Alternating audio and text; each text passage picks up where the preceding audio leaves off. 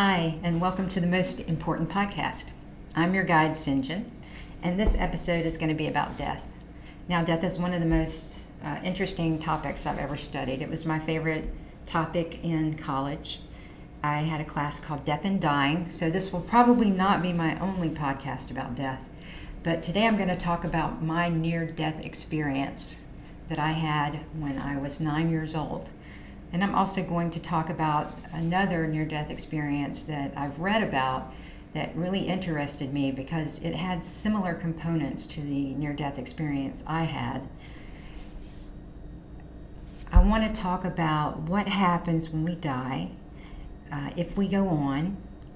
Is the end of the physical body the end of everything there is? If there is something more?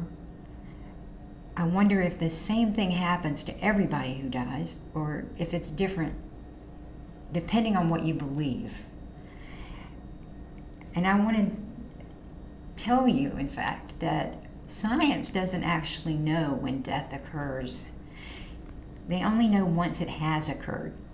And what I mean by that is that they don't know where what makes us who we are resides. For example, pain can be felt by animals. It can be felt by humans. It can be programmed into a computer model. We could upload our consciousness into computers. So they don't really know what consciousness is, and if consciousness is all we are. Currently, the scientific community has decided that complete brain death is the highest standard when people can't really decide if someone is dead or not, like if their heart is still beating, if they're breathing, but there's a flat line in the brain. They've decided that the complete brain needs to be dead. Not only different sectors of the brain, but the brain, the spinal cord, that entire area needs to be dead. 49 of the 50 states in the United States have agreed to that. Now, in New Jersey, they allow people who have religious beliefs to adhere to this cardiopulmonary standard, which allows people who may technically be brain dead to continue to live if their heart beats and they can breathe, because people who may not believe that people are made up of flesh, but instead of spirit, riding around in a fleshly body, may believe that the spirit is still present and they want that body to be kept alive as long as possible. So those people have a home in New Jersey, even though their body may be toast. In every other state, usually the cardiopulmonary standard is adequate. Stop breathing and your heart stops beating. 90% of the time, you're dead. But they're not sure all the time, because sometimes people come back from that. That's why people sometimes wake up in the morgue. That's why sometimes people's hearts stop. They stop breathing. It appears that they're dead for a couple of minutes, and then they come back. And many people who've had that experience have had near-death experiences. Scientists will argue now that they have come to this more conclusive proof of death, that near total brain death must occur for someone to really be dead, that no one has really had a near-death experience because no one has had total brain death and come back from it. However, there is someone who has had what is possibly closest to near brain death and come back from it. His name is Dr. Eben Alexander, and he is a neuroscientist, a neurologist, who experienced an NDE while he was in a coma. What happened is he had bacterial meningitis, which caused diffuse cortical damage, which is brain damage, plus extraocular motor dysfunction, which means his brainstem was damaged as well. His CT scans at the time revealed that he had global neocortical involvement. So he was about as close to brain dead as you can be. One of the things that interests me about his experience was how he described God, because it echoes the way that I would describe God. It echoes the experience I had. But here's what he said. He said, "It's an infinite healing power of the all-loving deity at the source, who many might label as God or Allah, Vishnu, Jehovah, Yahweh. The names get in the way, and the conflicting details of Orthodox religions obscure the reality of such an infinitely loving and creative source." While writing it all up weeks later, God seemed too puny a human word, with much baggage, clearly failing to describe the power, majesty, and awe I had witnessed. I originally referred to that deity as Om, the sound that I recalled from that realm as the resonance within infinity and eternity. During my NDE, I felt something so similar. Dr. Alexander and I are not alone, because I found a few other people online who have described the Creator in the exact same way. Infinitely loving, impossible to describe with human words because it is so much bigger than human, bigger than any one religion. But here's what happened to me. When I was 9 years old, we went to Gulf Shores, Alabama, which is near where I was born and raised, Mobile, Alabama. It was something we did in the summer. We went to the beach, and it was my mom and myself, my older sister, her friend from school, and my younger brother. And we stopped at it's kind of like a beach store, which sold gas and snacks, and they also sold floats for the beach. And one of the floats they sold was a blow-up ring that had a Mickey Mouse head on it. I really begged for that day, and my mom never gave in about those things, but for some reason that day she did. She gave in and she let me get it. I didn't really need anything like that. I was an exceptional swimmer, as was my brother. We were both what they classified as dolphins at the YMCA, where we took lessons and were on a swim team.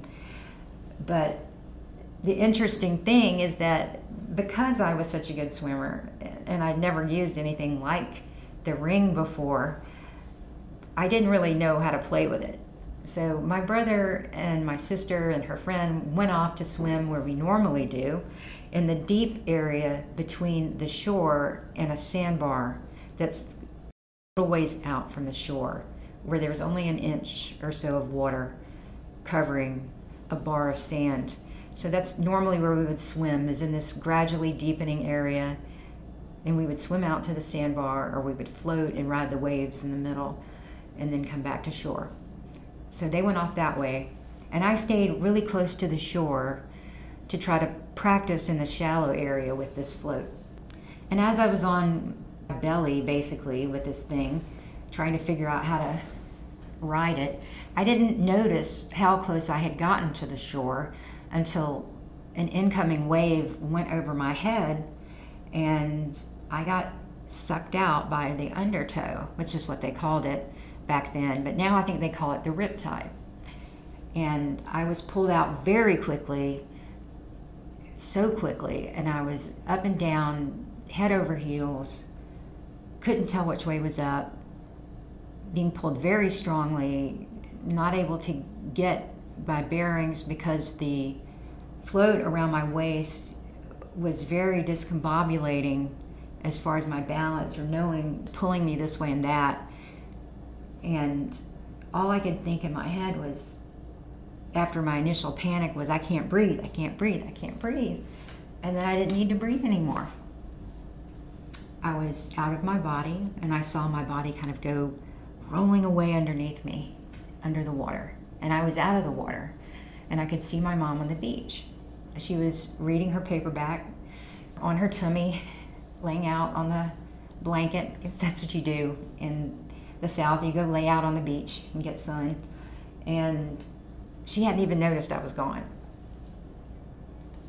And as I was seeing her, I realized that I did not have feelings for my mom. And when I say feelings, I mean when you look at someone that you love, you may not be aware of it, right now, but you do have physical feelings for that person. And those feelings are generated by your physical body. So when I looked at my mother and didn't feel those normal feelings, I realized I wasn't my body anymore. I was something else. I was dead. I knew that in that moment. I knew I was dead.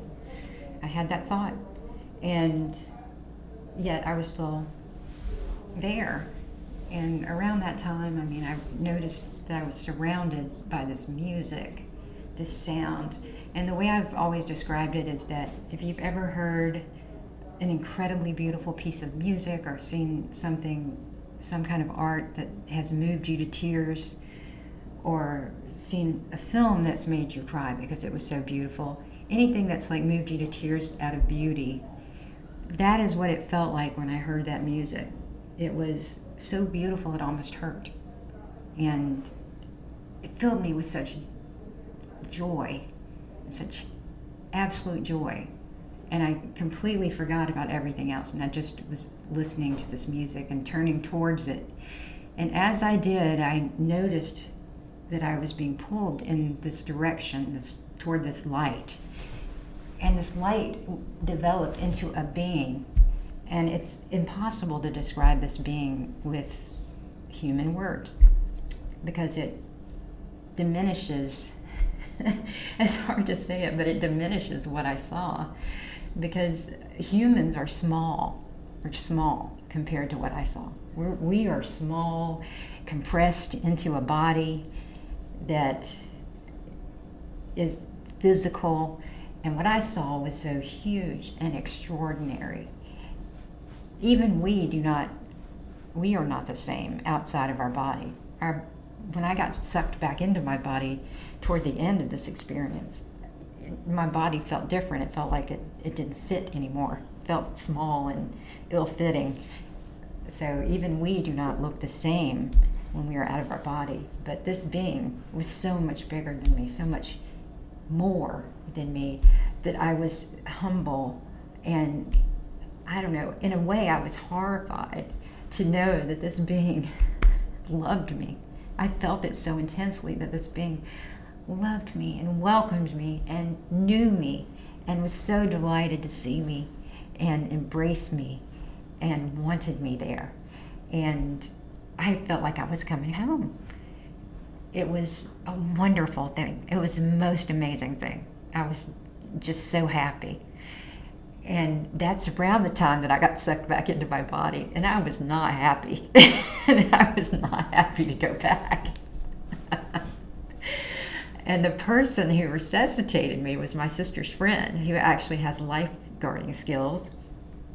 And she had seen the blow-up Mickey Mouse on the sandbar farther down where I was in front of my mom.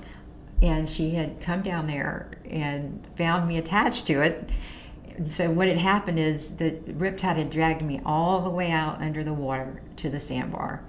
And she was able to resuscitate me by sitting down on the sandbar, which only had like an inch of water on it, and pump the water out of my lungs and resuscitate me.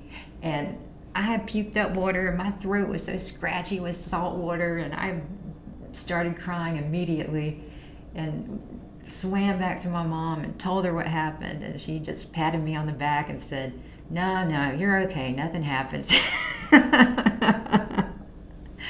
And I just kept crying until I kind of petered out, but she didn't believe me at the time. But as I continued to talk about it over the years, she finally believed me. And it was such a life-changing experience, because I have never been afraid of death since then. Never.